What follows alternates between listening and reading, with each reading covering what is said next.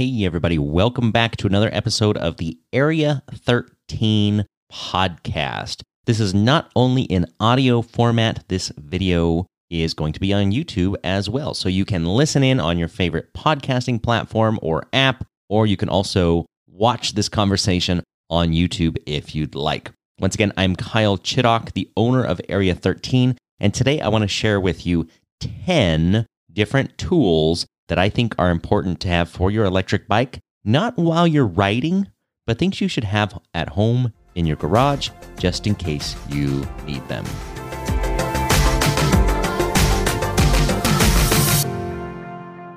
So tool number one on my list is definitely the most common thing that you're ever going to use. And to be honest, it would be handy while you're out riding. But here's why I want to differentiate tools that you carry while riding versus things that you have at home in the garage. Because sometimes tools that are the best tool for the job vary depending on the circumstances. The best tool for tightening a stem while I'm out riding is not only one that can tighten the stem, but it also can be compact and fold up into, a saddlebag. But a better tool that's a little easier to use if you're using one all day long in a shop scenario would be like a T-handled Allen wrench or hex head wrench. So two different tools, they do the same thing, but they do it in slightly different ways, and one works better in one circumstance and one works better in the other. Now, I've already done a podcast, although it was quite some time ago, about tools that I recommend you carry while riding. This list of 10 tools is very specific to things that I think you should have at home. They are very useful, but you're probably not ever going to need them, or very rarely would you ever want to have them on your bike at all times. It would just be unnecessary to carry these around all the time. This is one of those things where, there might be an emergency circumstance, but that would be the rare exception. Things like patch kits, tire irons, those are all things you should have in your tool bag at all times and are not things we're going to talk about. So again, number one on this list, get yourself a good set of T-handle style hex head wrenches. And what I mean by T-handles, there's a couple different types. And basically, instead of your small little folding tool, which is great, again, for carrying on your bike, they have a nice, sturdy, firm handle on the top, and it makes it much easier to work on your bike. It's what we use in the shop when we're working on bikes. You can get more leverage on parts for breaking things loose or tightening things up.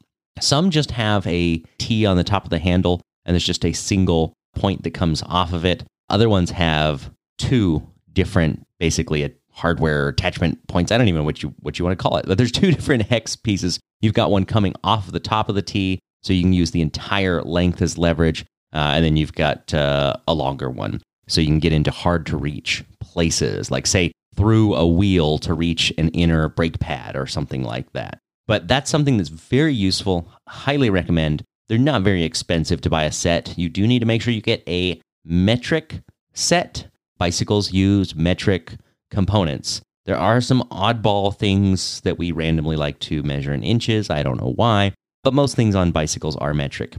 I have found, just a tidbit for you, or a tip, I should say, sometimes combination sets that have both metric and standard are just cheaper than a metric only set. I don't know why. Just something to be aware of when you're shopping around if you're looking for one of those.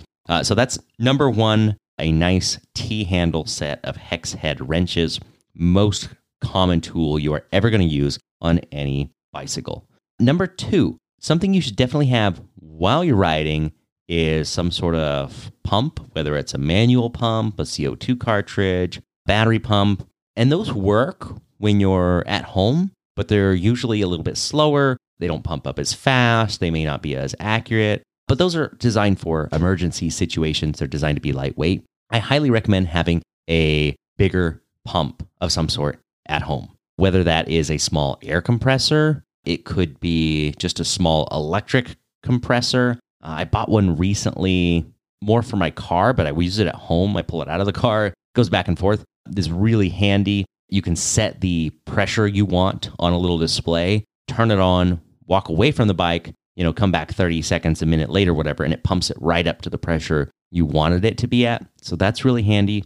but some sort of air compressor or pump that's a little more heavy duty and bigger and faster, especially for those of you with fat tire bikes, much more convenient than a small hand pump of any sort. So that's the number 2 item on my list, something bigger to pump up your tires. Now, something that kind of goes along with that, there could be a crossover, but most likely it's going to be a separate tool, is a fork pump. Now, this only applies if you actually have an air fork or air shock on your bike, which many of you do if you have either upgraded your fork or if you have just bought a bike that comes with some good components. Suspension is kind of funny because you have very, very small volume of air in a rear shock, for example, or a front suspension fork, but they run at really high pressures. So you need a special pump to get them up. Like a front fork might be 150 PSI. A rear shock could be well over 200 PSI. Your standard bicycle pump is not going to cut it. And sometimes an air compressor may not have the right attachment to do that either, and also may not be able to go up quite high enough. So if you have that in mind while you're shopping for the number 2 item on this list, the compressor, there might be something that can kind of do dual purpose for that. But if not, fork pumps, again, very inexpensive. You can probably buy one for like $15-20 on Amazon. I've bought different brands. They all, so far for me at least, have worked about the same. Very simple little pumps. They're just designed for high pressures. And the way that they disconnect from the fork allows you to disconnect it without losing any air that you just pumped in. And that's kind of the big difference with those, is the fact that they go to higher pressures. And, you know, when you get that little when you try and disconnect one of your pumps pumping up a tire or something, they are designed not to do that specifically. Because of that low volume, anything you lose, if you just pumped it up to 150 PSI, you lose a little bit of air. Now it might be back down to 120. So a fork pump, really handy to have. You don't need to carry it with you because usually you just need to adjust the pressure every once in a while, top it off every several rides, a few months. It's not something you need on a regular basis. And would it be a bummer if your air pressure on your fork or your rear shock was suddenly lost on a ride? Yes, absolutely. But you could use whatever pump you have on your bike in a pinch to get it up to at least where it's not totally bottomed out. And if it's a worse problem than that, you're not going to be able to fix it with a fork pump anyway. That means you're rebuilding the fork or the shock or replacing it or something along those lines. That's the number 3 item, is my recommendation to have in your garage, shop, or workshop, is a fork pump of some sort. Now, also very similar to those 2 items, something that I rarely, if ever, have needed. I don't think I've ever needed this while out on a ride, but very handy in the shop, especially if I'm ever having problems with flats and I want to put in flat out or slime. Get yourself a good valve core removal tool. Again, super cheap. You can probably pick one of these up for like $2 or $3 on Amazon, and it allows you to not only remove the valve core from your tube so you can put things in, but sometimes you just might need to tighten it up. Had a situation the other day, somebody came in, their tire was a little bit flat. We pumped it up. It was still leaking a bit. He just needed his valve core actually tightened, and that was it. So it might save you in a pinch. They are small enough, I'll admit, and light enough. Could you put that in a saddlebag? Definitely. Are you ever going to use it?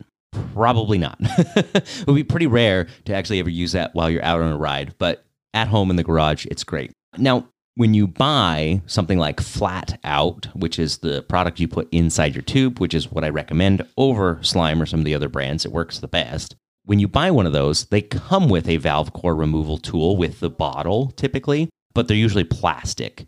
They work for like one-time use, but if you're going to use it multiple times, eventually it's going to just wear out or break. So if you buy a nice little metal one, it's going to last you forever. As long as you don't lose it, that will last you a good long time. Very handy little tool to have. Highly recommended. Now, as we get into other maintenance items, some of these, again, things that super rare that you would ever need this while riding, but really handy if you notice something needs a little maintenance at home, and it can save you a trip to the bike shop or potentially an expensive trip to the bike shop. Now, this is something that just about everybody could use, which is either a freewheel or a cassette removal tool. And I say removal tool, but really it doesn't necessarily mean that you're going to need to change out your cassette or remove it or swap it out. Sometimes every once in a while you get one that just comes loose a little bit and your gears are a little wobbly. You can't figure out why your shifting isn't quite right. And having a cassette tool on hand allows you to just tighten up your gears, cinch everything up, and make sure everything is nice and tight. Again, these are all tools that are very inexpensive, with the exception of if you're going to buy some massive air compressor, which you really don't need. You could probably buy something for $50 that would be more than sufficient. But again, removal tool or cassette tightening tool, however you want to word it, that's like a $10, $15 item for most cassettes. The exception, of course, is if you are trying to tighten the Bafang motor freewheel with that motor plug and everything, but you don't actually need the tool to tighten it. So that's something you can be prepared for. You'll know if you're going to ever need to completely remove it. You can plan ahead and order a tool. But just to tighten it, you actually don't need it for a freewheel. You can just give your bike a nice few firm pedal strokes, and that will actually tighten up the freewheel. So mainly this would be useful for people with a cassette, in my opinion. But again, simple thing to have. Every e-bike or bicycle is going to probably need one at some point, and it will save you a trip to a bike shop and hopefully some money in the process. Next one I've got on the list is a cable crimp. It's kind of a dual purpose tool, and cable cutter. So a crimper and a cutter. On most bicycles, you can have up to 3 or even 4 different cables on the bike. If you've got a front and rear derailleur, you're going to have 4 cables, assuming you have mechanical disc brakes. It could go all the way down to 1 or even 0. Although I guess I missed one. If you have a seat dropper, you could have up to 5 cables on your bike. That's kind of an exception. That'd be a weird situation to have mechanical brakes, seat dropper. Anyway, point is, there are steel cables on your bike, and at the end of every steel cable, whether it's going to your brakes or a derailleur, you have a small little crimp that's placed on there, and it keeps the cable from fraying. And I've seen it many, many times. The factory doesn't put them on very well. It's on there when the bike is new, and it falls off. Whether it just falls off because it wasn't put on very well, or maybe you caught it on a stick or something and it kind of ripped it off. Maybe your cable just starts fraying at the end from some wear and tear. You hit a rock or something on a trail. I don't know. Point is, are you going to need that out on a ride? Probably not. But if you ever need to cut one of your cables a little bit shorter and recrimp it, if you try and use some pliers or some other sort of cutoff wheel or anything to cut the cable, almost every time it's going to end up in that cable fraying, and it's a nightmare. But if you go buy, the one we use is from Park Tool, cable crimper and cutter. It's just a tool specifically designed to cut small steel cables, and it cuts them perfectly cleanly every single time. And then, like I said, it's dual purpose. So in addition to the cutter, it's also got a small spot where you can crimp a new piece on that cable as well. If you're ever going to do any maintenance, like you want to change your shifter or derailleur, or you are going to make a major change to your brakes, it's a tool you're going to need. And every once in a while, you just need it in, not an emergency case, but when there's just some wear and tear where something happens with one of your cables. So highly recommend having it. It's just one of those things where if you got the right tool, the job is ridiculously easy. And if you don't have the right tool, it can be a pain and really annoying. Again, another really simple thing that can save you a trip to a bike shop. Next, couple of electrical items, because we are talking about e-bikes here. I think since you have an electric bike, or you're going to have an electric bike, you should have a voltmeter. If that's the only electrical tool you have for your e-bike, get a voltmeter. Really cheap. You can literally buy one for a few dollars at either online or Harbor Freight or anywhere. The more expensive you get of a voltmeter, of course, the more it can do and the more accurate it will be. But for most troubleshooting, you don't need anything super fancy. You just need to check voltage. Let's say your bike isn't turning on. What's the first thing we do here at the shop? Pop the battery off and see, does the battery have voltage? And if there's not an easy way to see that on the battery itself, we're putting those probes from the voltmeter right onto the contacts of the battery and checking it that way. Very, very simple thing to use. to learn how to use if you've never used one, but you got to have one. For any e-bike troubleshooting where it's a power electrical problem, definitely have a voltmeter. And the reason I wouldn't normally carry that in a saddlebag is they're usually kind of big and bulky. And odds are if you have an electrical problem to that extent while out on a trail, you're probably going to need more tools than what you have to fix it. And you're going to be pedaling home anyway, which is the great thing about e-bikes is you can pedal them in an emergency situation. But for home troubleshooting, trying to figure out things, definitely recommend having a voltmeter on hand. Next, this, I'll admit, is one item that I probably had in the other podcast about tools to carry with you. However, I probably was specific about using this for mid-drives. If I was just riding around on a hub motor bike, I probably wouldn't bother to carry this. If you have a belt drive bike, this doesn't apply at all, actually. But most of us do not have a belt drive. We have a chain of some sort. And I recommend carrying a chain breaker because if your chain ever breaks, pops off, very, very handy to have one of these. There are very small, compact ones that can go in your saddlebag, but the ones that are just a little bit bigger, you have a little more leverage. They're a little easier to use, I think. Really handy if you ever need to just replace your chain. At some point, you're going to have to do that.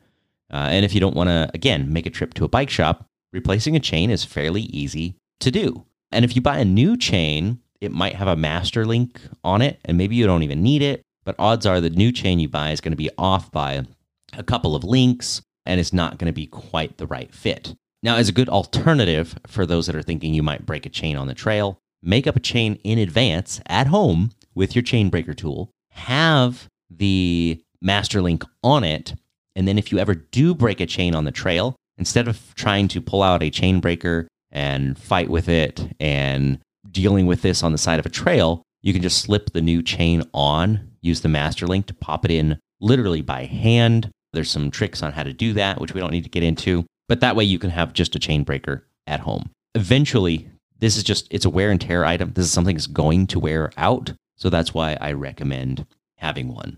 So just to recap, I got one item left here I want to share with you guys. Number one thing, those two T-handle hex wrenches, some sort of pump or compressor, a fork pump, a valve core removal tool, which helps with both of those things, a cassette spline tool so you can tighten it if you ever need to, also good for removing if you're going to do some maintenance that way. The cable crimp cutter is a must.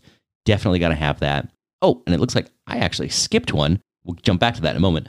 Voltmeter, if you got to have one electrical thing, have that. Chain breaker. The other thing I did not put on, well, I put it on my list. I just skipped it for some reason. So number 9 out of 10, a crank puller. Now, it's not often that you have to pull one of the cranks off, but it's one of those things where, let's say you don't have a pedal wrench. You can buy a specific pedal wrench. Well, you might have a narrow crescent wrench. You might have just a 15 millimeter wrench. You might have some other tool that will get the job done in a pinch. Let's say you've got a rear hub motor. It's got 18 millimeter nuts that bolt on the rear hub motor. You don't have an 18 millimeter wrench. Again, you can grab a crescent wrench in a pinch, and that will get the job done. Crank puller, however, if you really need to pull the cranks off your bike, it is a chore. It is a bear of a job to try and do without a crank puller. And that is something that every once in a while you need to do. It might be something simple, like you need to replace a pedal assist sensor. It might be trying to work on your motor if it's a mid-drive. Maybe you just need to replace the cranks with a different size, or one wore out. You bent it because you ran into a rock, whatever it is. It's just one of those tools that if you have it, it makes the job really, really easy. And if you don't have it, sometimes it feels nearly impossible. So crank puller, that's number 9 to have in your e-bike toolbox. And now number 10, this is a big one. And I don't mean that like metaphorically. I mean physically, it's just really big. And that is some sort of bike stand. Now, we sell, of course, the handlebar jacks, which work great. They're small and compact enough that can give you a way to flip your bike upside down on a trail and work on your bike without scuffing up your display and everything. So for trail use, handlebar jacks are great. And they also work at home, but sometimes it's just nice to work on your bike when it's in the normal upright position. So I definitely recommend some sort of bike stand for home maintenance if that's something you're going to do. And there's different ways to go about this. There are stands you can buy that come with like the whole tripod base. They've got a clamp on it. Sometimes they have a little section for tools to go on there. And the hard part with those is depending on your e-bike, you need to make sure it can handle the weight, because there are some that they're just not up to the weight of electric bikes. But there are some that can handle it. It might be, depending on your bike, you got to remove your battery or cut a little weight off. But that is one option. Just buy a ready-made bike stand that just folds out, kind of a tripod scenario. There's usually 4 legs, not 3, so they're more stable. And the other option is you can buy just the clamp that clamps onto your frame. And those are much, much sturdier if you buy something specific. And then what you do is you mount that to a post, a pole, if there's a beam, something in your garage that you can attach this clamp to and then put your bike on that's going to hold it up. Now, the disadvantage to any of those is you do have to lift the bike to put it on the stand, but it's really no different than lifting it to put it on your car if you ever do any traveling with it or have a bike rack. There are a couple of interesting other ways to go about this. There is something I've got in the shop right now, which is a lift, and it's kind of cool. I'll have to do a video about that and show you guys what it is. We're kind of using it for display, but it's more of a storage item. But I could foresee there could be some specific circumstances it could work well as a bike stand of sorts, where you don't have to lift the bike up. In our shop, I'll admit we have a Park Tool work stand. It's electric, of course. It actually lifts the bikes up and down. It can hold a bike on each side. Really awesome, but they're super expensive. They're like a couple grand. If you really want the ultimate home e-bike shop, then by all means go for it. But I think it's a little overkill for what most people would actually need. So I would probably go for the clamp route if you have a spot to put it, to mount it on a wall or post or something like I mentioned. And if you don't have that, just try and find your best to find one of those work stands that just sits on the floor, and make sure you check the specs and then it looks like it's something that can handle the weight. Definitely read reviews on those as well and see if there's other people saying, oh, I have such and such e-bike and it works great. That's often the best way to know that it's going to work and that their weight capacity is not just some theoretical number they put on paper, because I've certainly seen things like that before. So there you have it. We're talking all about tools this week. We have some specials going on tools on our website, so check out some of those deals. Again, area13ebikes.com. I hope this list helps. These 10 tools I mentioned are not all specific things that we sell. They're just things that I recommend and I think that you should have. Thanks again for listening to another episode of the Area 13 podcast. Everything we do is about electric bikes. If you want to learn more about electric bikes from our podcast specifically, make sure to go to ebikepodcast.com. Once again, that's ebikepodcast.com. That's so you can sign up for our newsletter. We will send you new emails when new podcast episodes come out every single Tuesday. Thank you very much, and I will talk to you again soon.